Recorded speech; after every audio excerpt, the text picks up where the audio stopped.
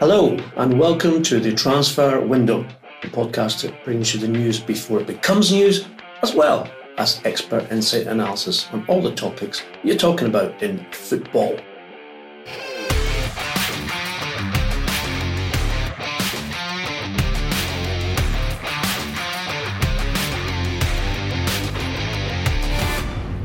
I'm Ian McGarry, and joining me as always is Duncan Castles.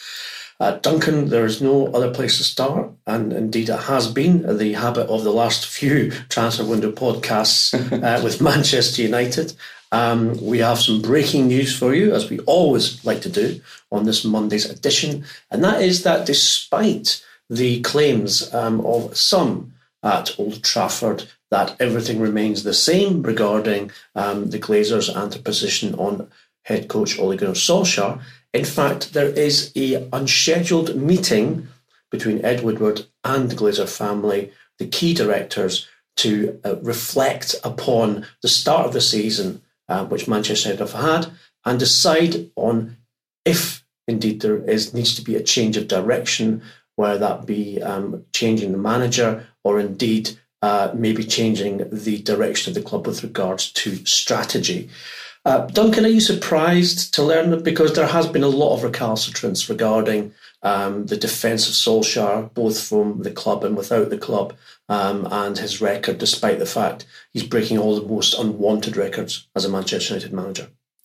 Look, I think this is very interesting and important information because we've seen the Glazers, we've seen the Glazers' key representative, Ed Woodward, talking to investors recently and saying that the club had faith in Solskjaer, that they felt the rebuild he had started on had begun well, that they had a good summer transfer window, and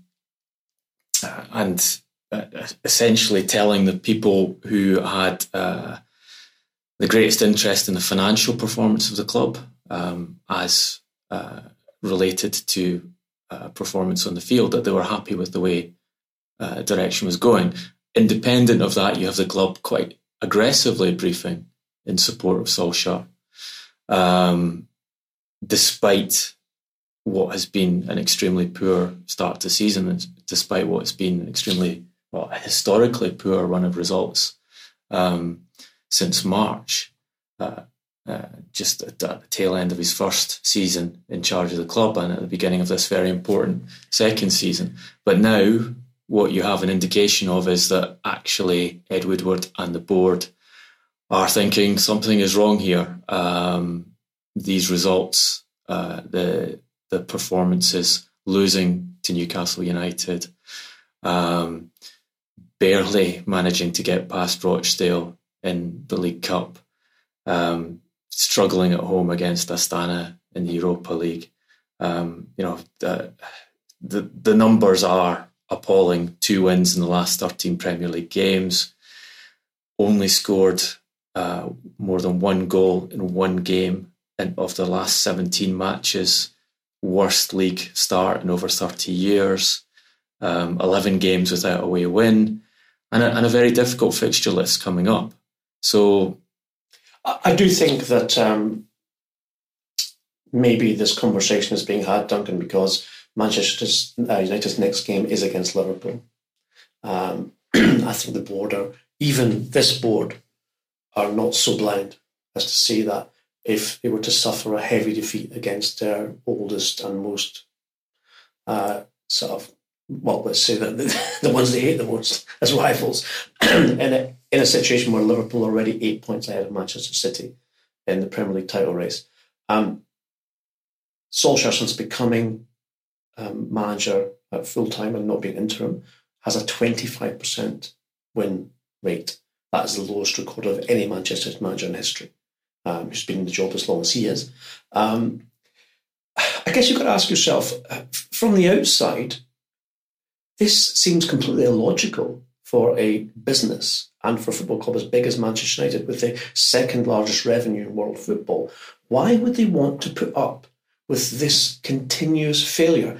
And probably more damning, no real seeds of recovery are being seen, despite Solskjaer's attempts to justify things by saying yeah, we made it on 1 in 7 games, but the performances were there. Mm-hmm. And also, the quote which really jarred on me ahead of the Newcastle United defeat was, "This is not the 90s."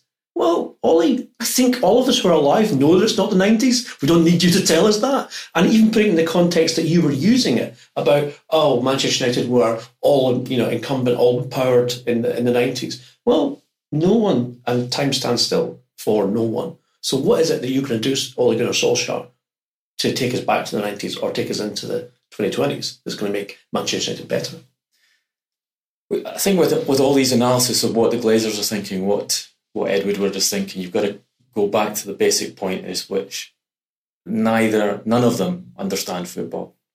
So Ed Woodward is an investment banker, trained accountant, whose first position at a football club is commercial director of Manchester United.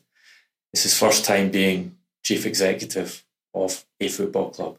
The entire board is full of people who have never worked as directors of football clubs prior to being appointed onto the board of Manchester United. The PLC board has no one with a history of working in a similar position at another club.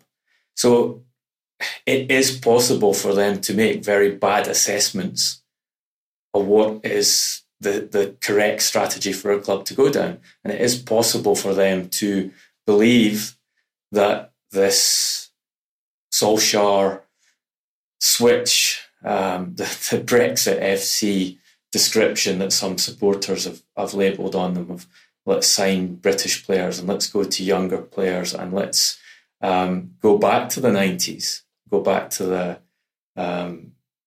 the model of what Manchester United were supposed to be then, that strategic approach was a clever one. And clearly that Solskjaer has sold that to Ed Woodward and sold it to the board. And it's been well received. It's been well received by a good chunk of Manchester United supporters. It's been well received by a lot of the media. A lot of people in very prominent positions have been supportive of it. You see the Glazer Woodward club brief of he needs 4 or 5 transfer windows, and we don't expect him to be competitive at the top of the Premier League and the Champions League for as many as 3 years. You see that being echoed in the words of some of the most prominent football analysts in British football. So there's been a huge degree of buy-in to that strategy. But football is football, and it is always about results. And when the results are so poor, historically poor, and the performances also dropping off at a rate. So even Solskjaer, who has, after 7 games of the season, was trying to argue that only one of the performances in the Premier League, the West Ham game, was substandard. He said the other 6, they were good, and that the points totals, goal scored totals, were deceptive. Even Solskjaer didn't try to do that after Sunday's game at Newcastle United. So you can't ignore that indefinitely, and the supporters won't ignore it indefinitely. And you've got the factor of Woodward is extremely unpopular with the support. The Glazers are unpopular with a big chunk of the support. You have a Glazers out movement targeting the American owners, targeting the sponsors of the club. These are things that will get the Glazers nervous. And as long as the results on the pitch are as poor as they've been, they cannot avoid that scrutiny. And what's the history of the Glazers post Sir Alex Ferguson? What's the history of Ed Woodward as executive vice chairman? When things go wrong, when they fail to get Champions League qualification, when the pressure comes on Woodward, the fall guy is always the manager. In Solskjaer's case, it always looked a bit of a PR job when he was appointed interim manager, because they needed someone in a hurry, someone who was malleable to what they wanted to do in terms of football strategy, football operations, and by that I mean recruitment, sales, etc. They found that in Solskjaer. But Solskjaer has proven to come up short in almost every aspect of his job, which is to get football results for one of the biggest clubs in the world. And yet, he's not just being tolerated, he's being supported. also being supported, as you found out this morning, by people like Gary Neville on Twitter, who, when you asked a difficult question of the former Manchester right back regarding his treatment of Solskjaer, in terms of never criticising his tactics, his substitutions, or his team selections, you quite an interesting response, Duncan. Well, look, Neville's response was that he had been supportive of all, extremely supportive, I think was the phrase he used, of all Manchester United managers, and that the club was a shambles, that Solskjaer inherited a shambles and he needed to be given time. I don't think he's wrong on any of those elements apart from the last one. I think he has been extremely supportive of Manchester United managers down the line. Maybe not as supportive as he has been of Solskjaer, because there is no criticism there of key elements of being a football manager: tactics, selections, training, the kind of things that are food and drink for a person who analyses football, as both of us do. As the two of us in this room do, that's our profession, is to assess where things are going wrong and going well and explaining them, and that's also Gary Neville's profession. So that I would ask, why so supportive of the managers of one club when not necessarily supportive of the managers of other clubs? Did he inherit a shambles? Yes, and we've said that on this podcast since the beginning, that Manchester United is a severely dysfunctional club with issues, ownership, executive tier, internal departments within the club, quality of players. Yes, I've said it's probably the hardest job in football to be the manager of Manchester United. Does that mean you give the guy who happens to be in the chair at present a free pass? Of course not. No football club can work that way. Does he add value? Yes, it's a shambles. See, the manager's role is to improve matters. And I do not see any trajectory of improvement Manchester United since Solskjaer became full-time manager, as the club describes it. You can go back to that appointment, you describe it as a PR appointment. In retrospect, the interim appointment was a clever move in the sense that they got an immediate turnaround in results. They got a bounce from the players. They actually gave themselves a platform in which to start fixing the shambles. The mistake was having got, I think, performance beyond expectation from bringing Solskjaer in as the interim. Then they made him the permanent manager, when it would, again, to anyone who was actually looking at what was going on, to anyone who examined how Solskjaer's history as a manager, anyone who analysed why the results had got better in that bump period, it's pretty clear it wasn't going to be sustained. Therefore, you say, thank you, Ole Gunnar Solskjaer. Maybe you give him some kind of role within the club. Maybe you could, I've heard people suggest he should have been technical director. I think that's something of a stretch, given he's never taken on that role before, and his history in recruitment prior to Manchester United wasn't great.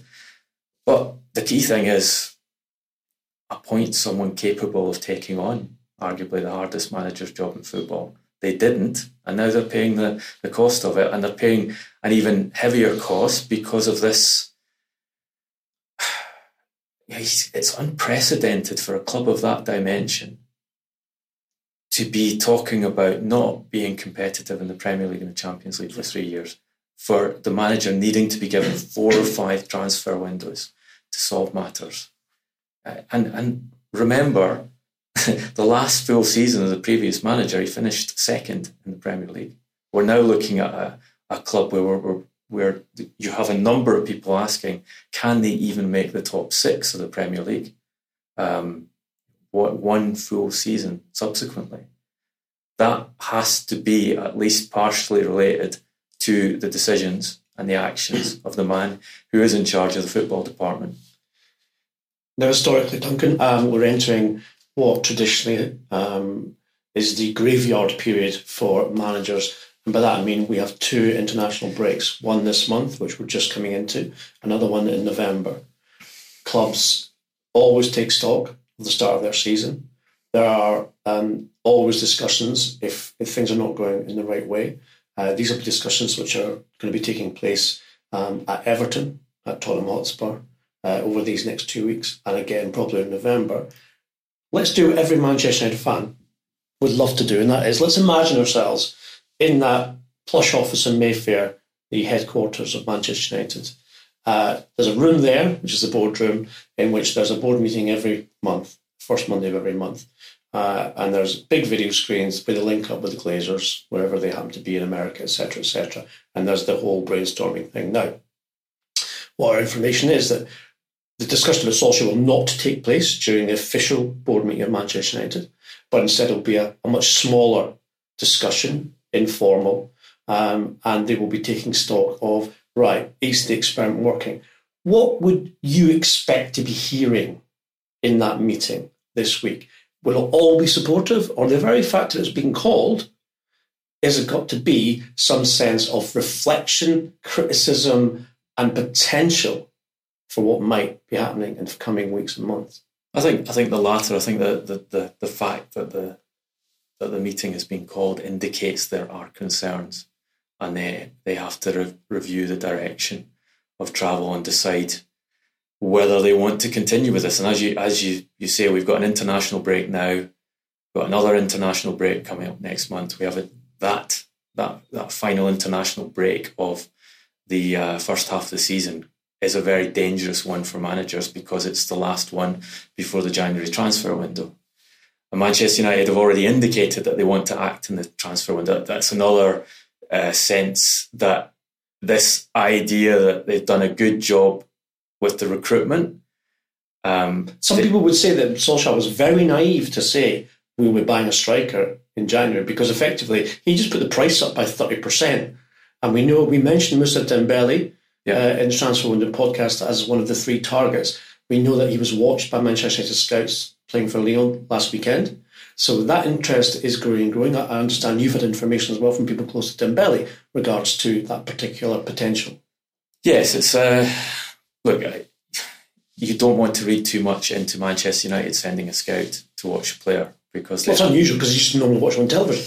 Well, they have the biggest scouting department in English football, and look, a story from a technical director at another club of a Serie A match last season, in which Manchester United managed to send 3 scouts simultaneously to the same match, who did not appear to know of each other's presence at the match, and weren't particularly happy to see each other at the match. And that probably sums up the dysfunctionality of the football club.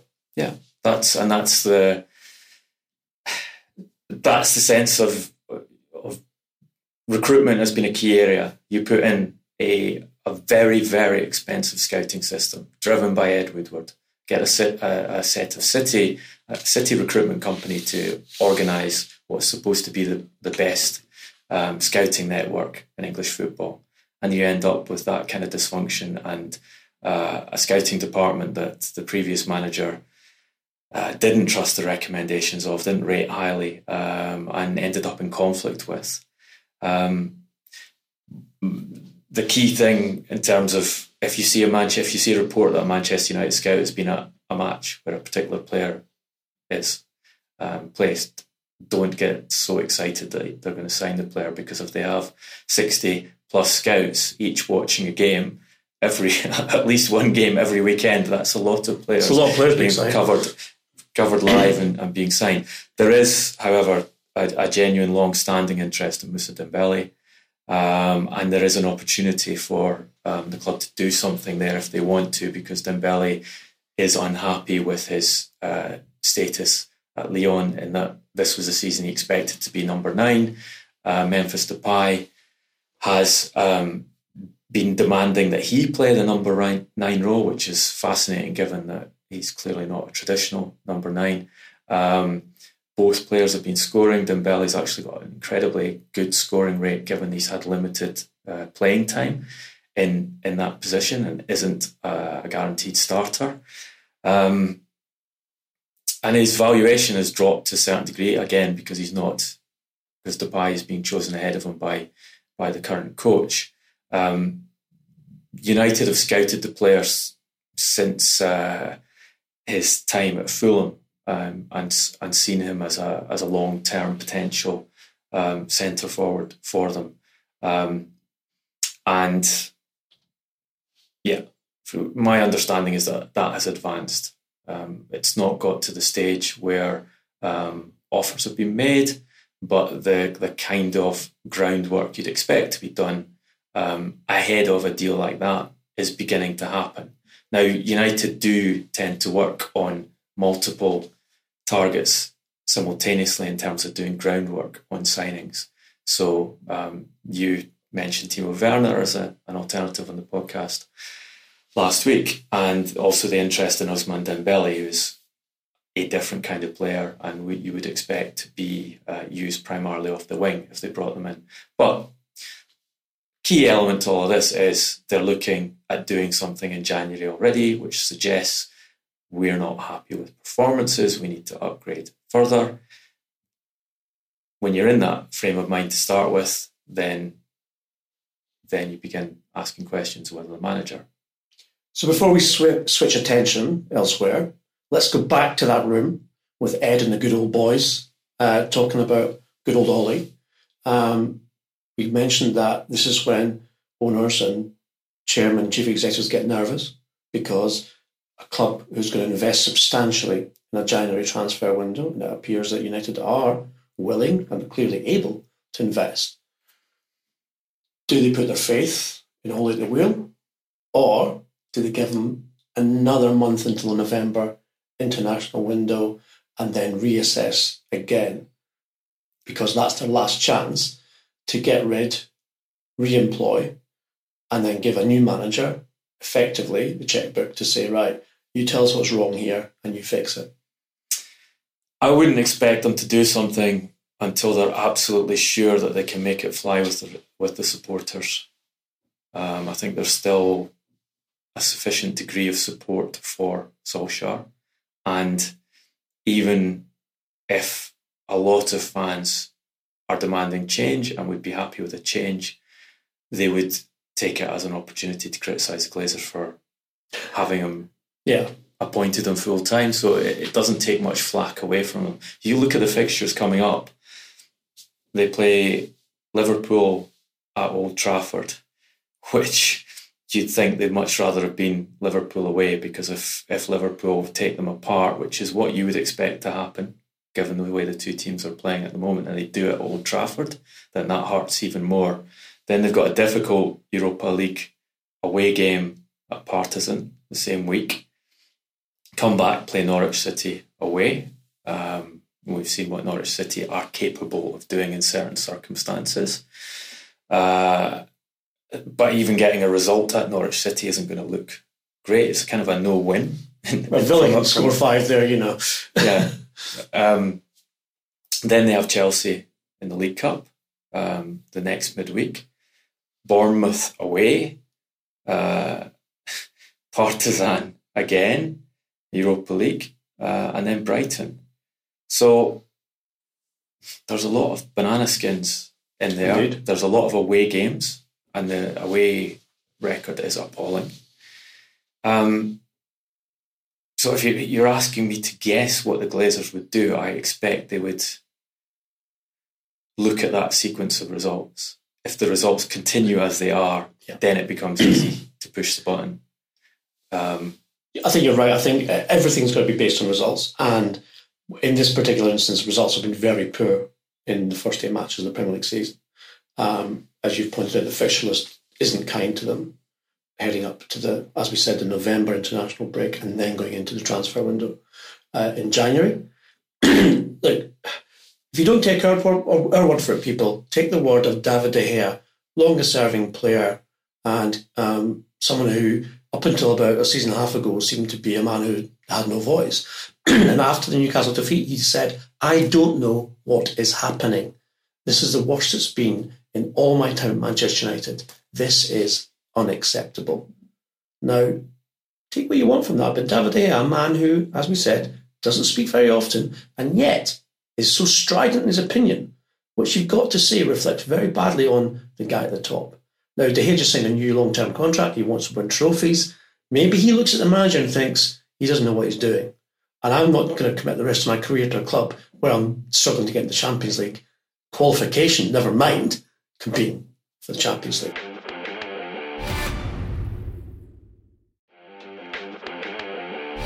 Of course, one man who's been mentioned in lots of ways, and not so recently, but certainly last season, is Mauricio Pochettino as a next Manchester United manager. Duncan and I had the unexpected and great pleasure of attending Brighton versus Spurs together at the weekend. In the old days, Duncan, we used to see quite a lot of games in each other's company, so it was nice to do that on Saturday afternoon. But distressing, probably for Spurs fans who turned up in their numbers, full capacity, 3,500, to watch their team lose 3-0 to a club who've won only one Premier League match this season. A further dent for them in terms of their ambitions. And Pochettino, again, and we talked about this, I think, some 9 days ago on the podcast, that players didn't recognise this Pochettino compared to last season. He seemed to be distant and aloof. His attitude has always been very involved and engaged with his players, but hearing more and more that, he's almost losing himself. And players are very sensitive to that kind of behaviour.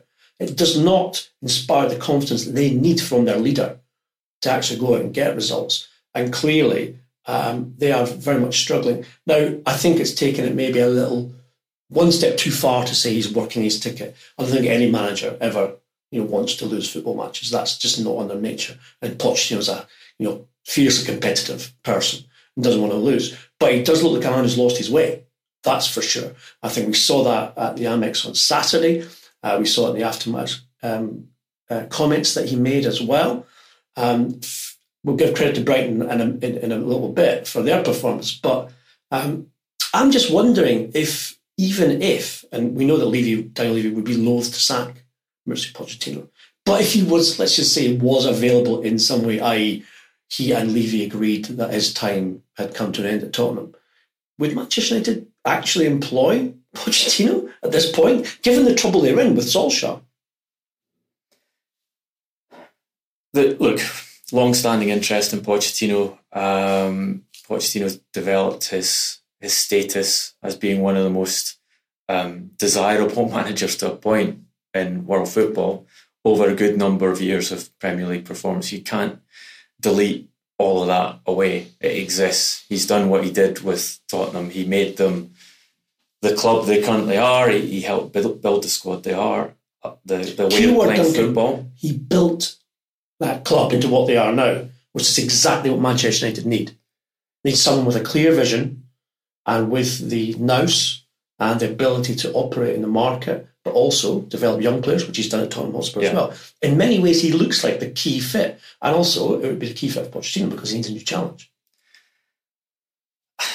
I think there are question marks about that because he's not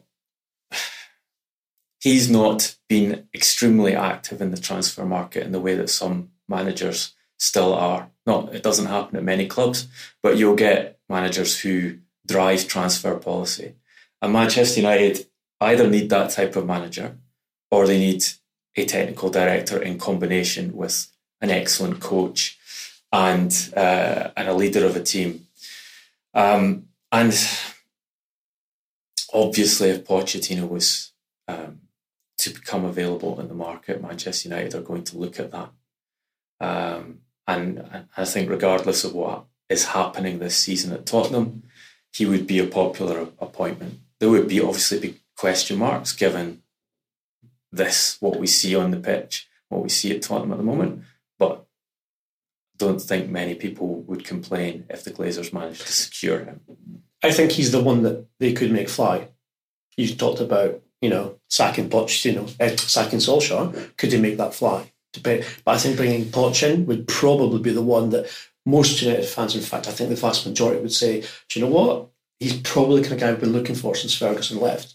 They have to upgrade. They have to come up with a name that will placate the support, and they have to come up with a coach who has the capacity to do the job. That's the difficult thing with Manchester United. I think Pochettino would be a risk for sure, and partly I think he would be a risk because he's shied away from that job opportunity in the past.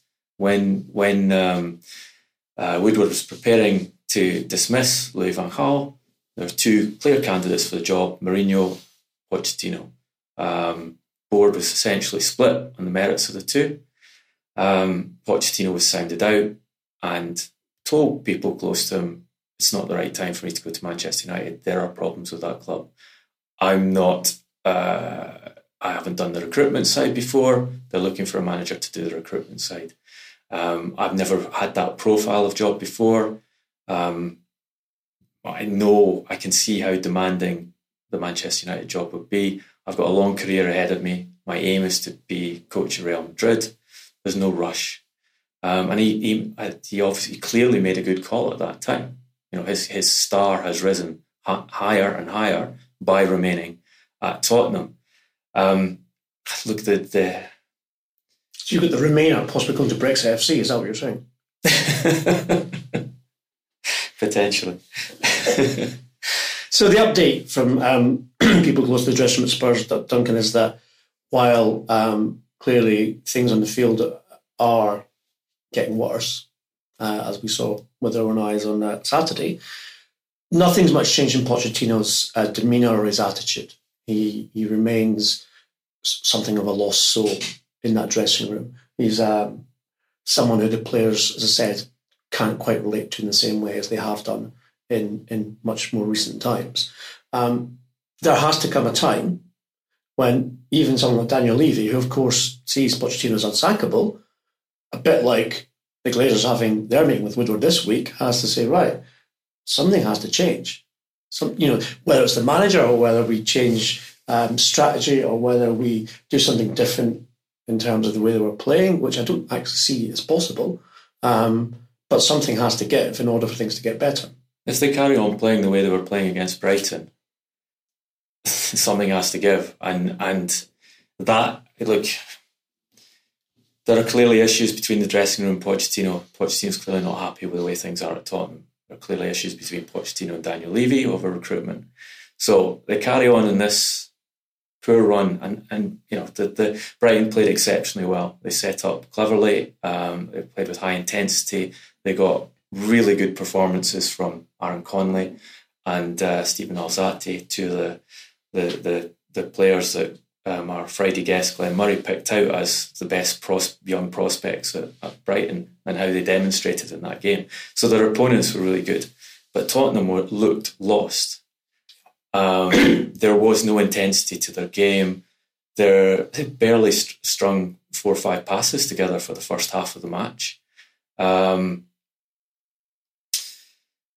Pochettino tried a change of formation at half-time, which made a difference for 10 minutes. Brighton scored again, game over. There's no way we're Tottenham getting back into that match. And if you were to, as a complete neutral who'd never heard, didn't know the players, didn't know the strips, if you'd gone into that stadium and someone had told you one of these teams made the Champions League final a few months ago, yeah, it wouldn't have been one playing in teal. No, indeed. So, can you carry that on? No, you can't. That can't continue for Tottenham. So what does Levy do? Does he go to Pochettino and say, you were right, I didn't give you enough in the summer, let's sort it in January.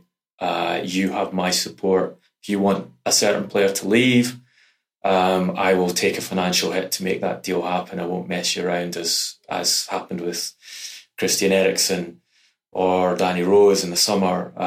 It's your call on how we build the squad, and you're getting a bit more money from the bottom line to allow that to happen. Or you can start calculating, I need to change the manager. The dilemma, the cheap way of doing it, is to change the manager. The dilemma for Levy is he has been working on the basis that Pochettino was going to earn him a lot of money when he moved on to, if and when he moved on to another club, a very significant sum of money. and he's now getting into a situation where he could even be forced to pay him. He could even be forced to pay him to go. You would have thought if it headed down that line, the two could come to a resolution and just say shake hands and leave. But I think it's difficult for Levy because it's a cost either way. And if one thing we know about Daniel Levy is the priority about running the football club is financial. Do not make losses in his case, for the long-term good of the club. So it's very different from the Glazers in being financially focused, because his financial focus is on building a stronger squad off the back of saving money on the bottom line and investing in stadium and improving the training. It's like a very long and sustained and calculated process of efficiently using resources rather than trying to strip out a profit each year. But he doesn't, his standard response when in these dilemmas is which choice will save the club money. And he's getting to a point where he's going to have to spend, or it's going to cost him money either way, because something's fundamentally wrong with his manager, his relationship with the manager, and more importantly, with the relationship between the players and the manager. That's the new element here, which has not happened to Pochettino before in his time in English football. Sometimes in football, it seems like the stars align to make a decision, which is almost fatalistic, rather than one which is being brought on by the responses of the people necessarily in those positions. Now, Duncan, you and I are fortunate enough to not just be involved in football on the pitch, but also off the pitch. We have contacts in football business, in the city, etc., etc. I think we've discussed before on the podcast that delivering the stadium for Tottenham was obviously Levy's only major focus for the last 2.5 seasons. He's been juggling not buying players and buying players, trying to keep things progressing on the pitch, but at the same time being under huge pressure with a multi-billion-pound construction project to deliver.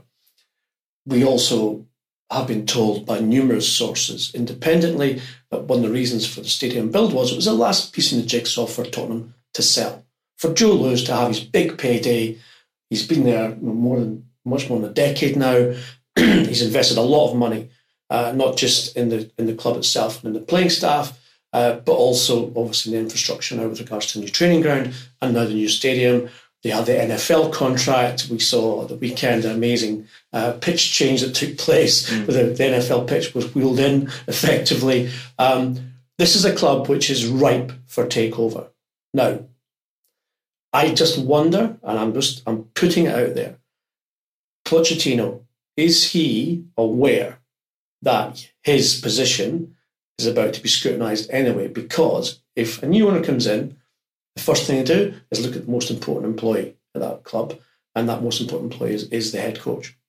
And maybe I'm thinking is Pochettino being distracted along with other factors. I'm not saying that this is his major thing, but maybe along with other factors like not getting what he wants in the transfer window, and therefore feeling a little bit aggrieved and blaming Levy rather than looking at himself and his coaching and his team selections and everything else, motivational thing. And I mean, players always give that stock response, and I hate when I hear it, we don't listen to what goes on, with regards to takeovers and people buying the club. We just have to go on with her. Nonsense. Of course they do. They're employees like everyone else. They want to know what their future is. And these are like some of the highest paid employees in the world when it comes to their actual salaries. So of course they hear about it and they get worried about it. So if they see their own manager being detached and wondering, they see their chairman being slightly detached from the manager, then they become detached from the players. You're looking at almost a domino effect of negativity, which ends up in defeats like 3-0 Brighton on Saturday. I've not heard anything to the effect that that's what is bothering Pochettino. I think the simpler take is that we know he wanted to leave. We know he wanted the Real Madrid job a little bit over a year and a half ago, essentially. If he'd been allowed to leave then, he would have gone. Felt his time at Tottenham was up. He went through another season, which was a success. and a lot of status and kudos involved in getting them to the Champions League final. But we know that going into that Champions League final, he was again considering his future, briefing people close to him about clubs he would be interested, making sure... And demanding showdown talks with Levy with regards to transfer targets for the following season. Yeah. Before the final. Almost all the way through the second half of the season, he was pressuring Levy on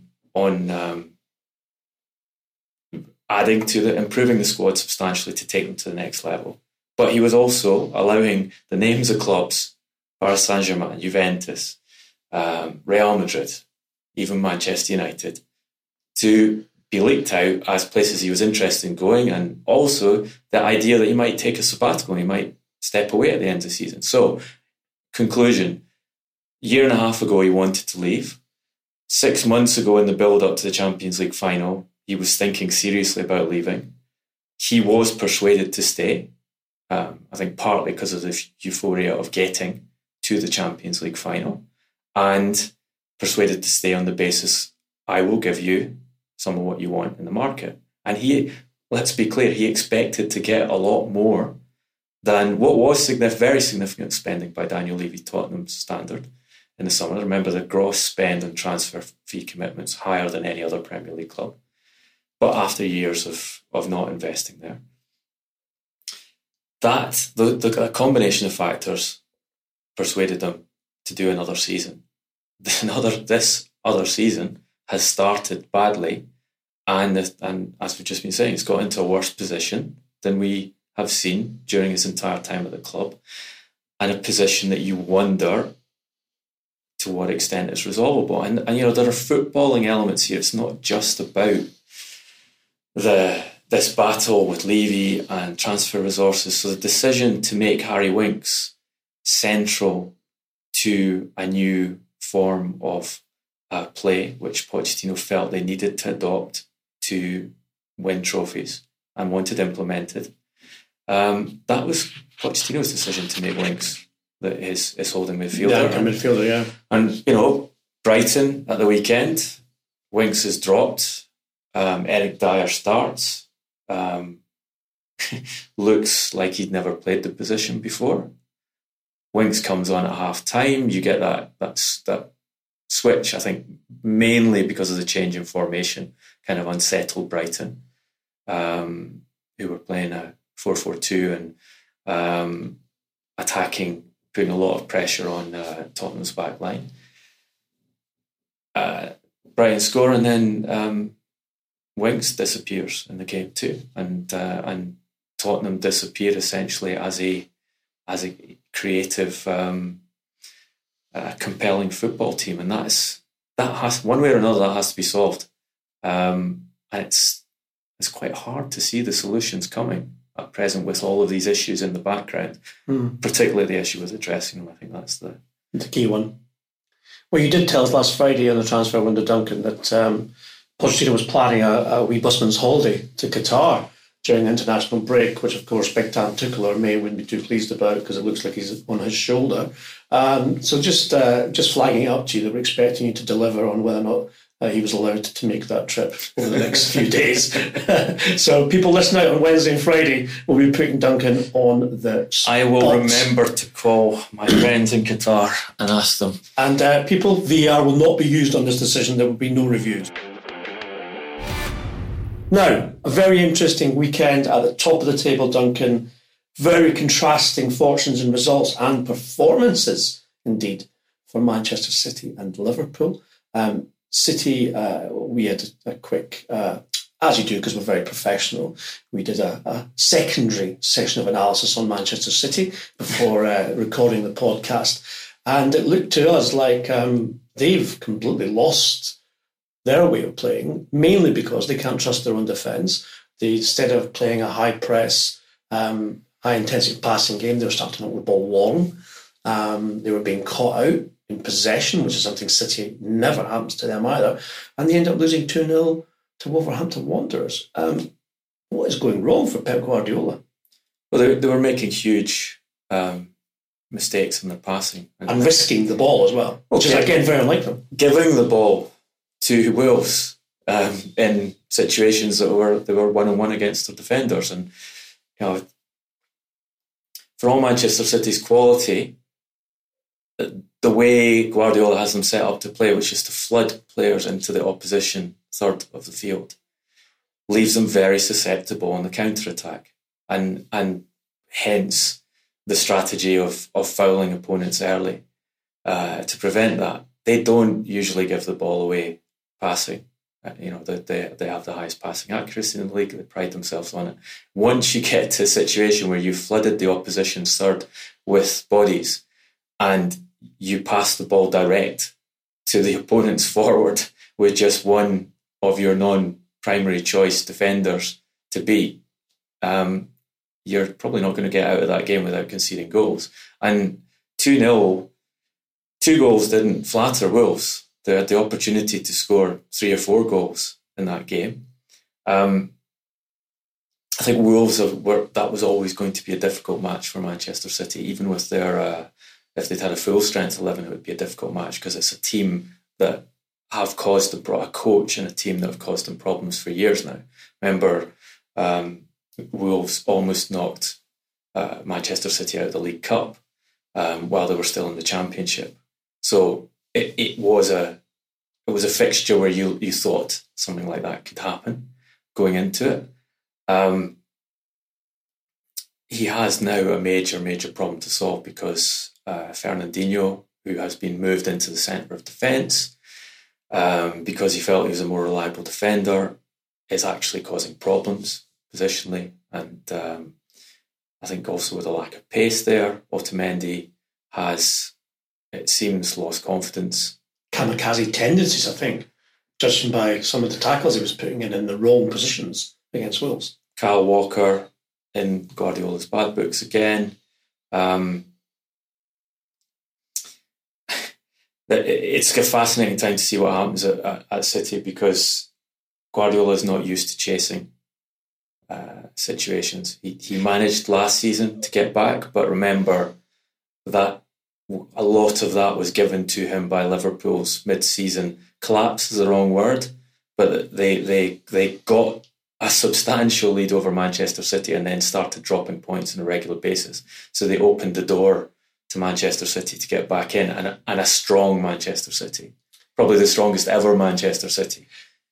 But given his defensive problems already, Duncan, again going into the Wolves match, to play João Cancelo at left back out of position seemed to cause more problems than it solved. And with Kyle Walker, again, there being a lack of confidence in him, you know that Otamendi is mistake waiting to happen, and that Fernandinho is fine as long as they're a goal up or 2-0 up at centre-back because he can play his normal game of passing the ball out from the back and taking his time and facing play. What Fernandinho can't do, as we saw against Wolves, is chase back. He's too slow. So playing Cancelo seemed like a very un-Pep Guardiola decision. The man who doesn't like to risk anything suddenly takes a massive risk by playing a player out of position in an already... Who's still adapting to the Premier League. In an already unsteady defence. You know, you can... Did he underestimate Wolves? Because I wouldn't with Nuno Espirito Santo in charge. You can imagine João Cancelo's thoughts about having barely played for the first part of the season, having people questioning why he's not in the lineup yet, being put into a game like that out of position. He's been testing my son since they went shopping together, saying these things. Why am I not playing? What's going on? Why is he playing me at left back? I'm intrigued to see how Guardiola responds to this, particularly if Liverpool manage to sustain this run of results, which are, I mean, let's face it, the run of results Liverpool are on is deceptive. They have not been comprehended. They're not played in a way that you would normally expect a team to take maximum points from 8 games. In a number of those games, it's been a tight margin, a call that's gone in their favour again at the weekend, a very, very questionable penalty. Oh, I thought it was. There was contact there. There was contact, but Mane falling to the ground immediately to take advantage of it. If you look at the way the Premier League is refereed at the moment, it's not the case that you automatically get a penalty with But contact. It's at Anfield, Duncan. He knows he's got to get a penalty.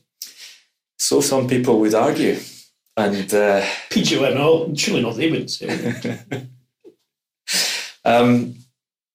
So there is that opportunity in that you can see Liverpool dropping points because they're not as strong as they could be. They're not as domineering as their points total suggests. But if they don't, with City in this state, how long can Guardiola deal with that?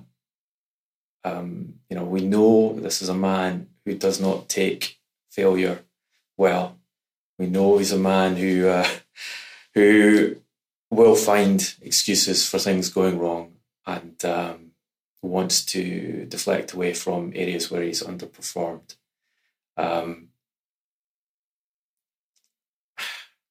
Will he tolerate chasing a Liverpool side, being substantially behind them, having even more focus than ever before on the Champions League, because that's what's going to happen if he can't get the Premier League title race back into a manageable form? It's going to turn into, well, Pep Guardiola, you were brought to this club to win the Champions League. You haven't even got vaguely close to winning the Champions League yet. This season, it's the only major title you can win. Let's see you do it. So against the wishes of your own fans, obviously. As he even said himself. I don't understand why they don't like to win the Champions League.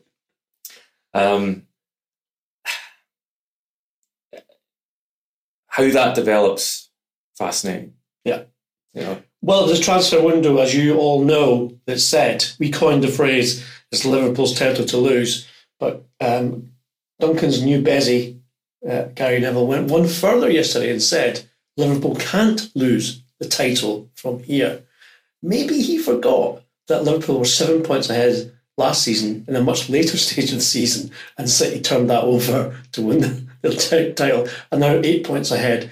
Okay, City have got some more personnel problems than they certainly had last season, but that's a very bold claim. But taking on Duncan Castles is also very bold, so maybe he was feeling a bit brave. I think it was said at quite an emotional moment for him, wasn't it, after watching the catastrophe at Newcastle United. Going nuclear at Newcastle's never a good look. It's clear it is Liverpool's title to lose. It's down to them. They can now afford to go to Manchester City, play 2 Premier League games against them, lose both of them, and still have a 2-point advantage. And they should, every other team in the league, they're easily capable of beating. Whether they can do it every time as they have been doing, not necessarily, but they are strong favourites in a way we haven't seen, I think, in the Premier League era. Well, as we said, Solskjaer was the one who said, it's not the 90s, but some of you remember a great song which was No More Heroes Anymore.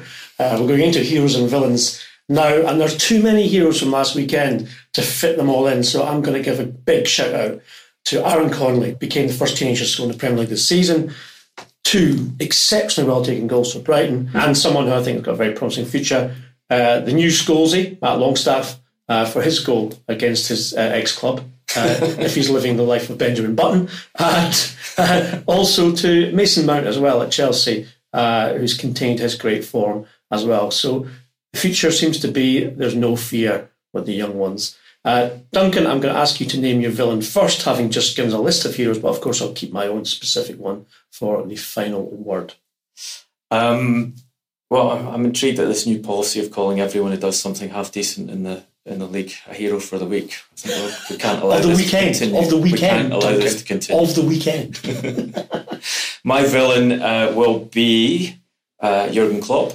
Why in this instance? Well, despite the pleasure he had of getting that dubious penalty to win a very tough match at home against the best coach in the league, against the former Anfield legend. Can you be a former legend? I think isn't legendary status kind of, if it's bestowed, then it's infinite, surely? I think that is exactly what Brendan Rodgers is. He's a former legend. He was a legend for a very short period and then had that status revoked. You're always so harsh on But Klopp then comes out of that game and decides that his focus in the press conference must be to go after another of the young English players who've been doing well this season, which is Hamza Chowdhury, for a tackle he made on Mo Salah, which was definitely a reckless tackle. By no means the worst tackle you would have seen even in the weekend. It caused an injury because he landed on the back of Salah's leg. He shouldn't have gone in for the tackle, but Klopp went out of his way to advise Chowdhury on how he should be playing, saying it was as dangerous as hell. I don't want to cause the boy any problems, but he has to brackets. I do, and because I'm making the point of this, and specifically, I will cause him problems and turn it into a story.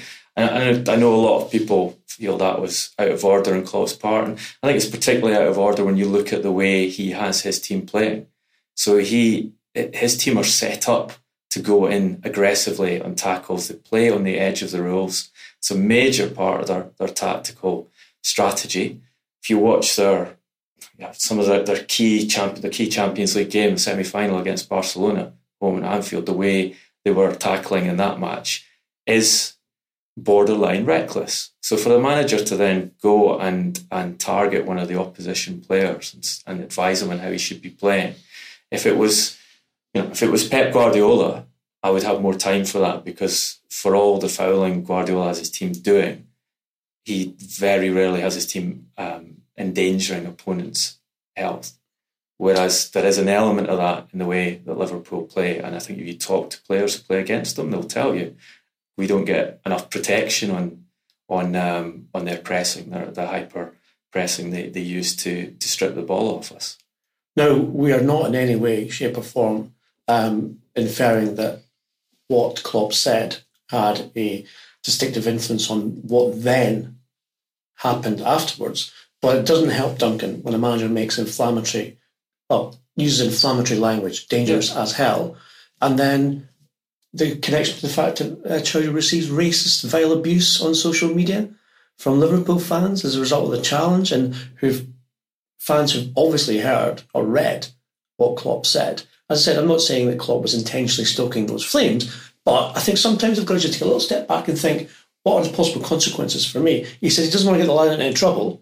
Next thing you know, Leicester reporting this to the police because if the abuse was so vile and sometimes, and in some ways, violent as well.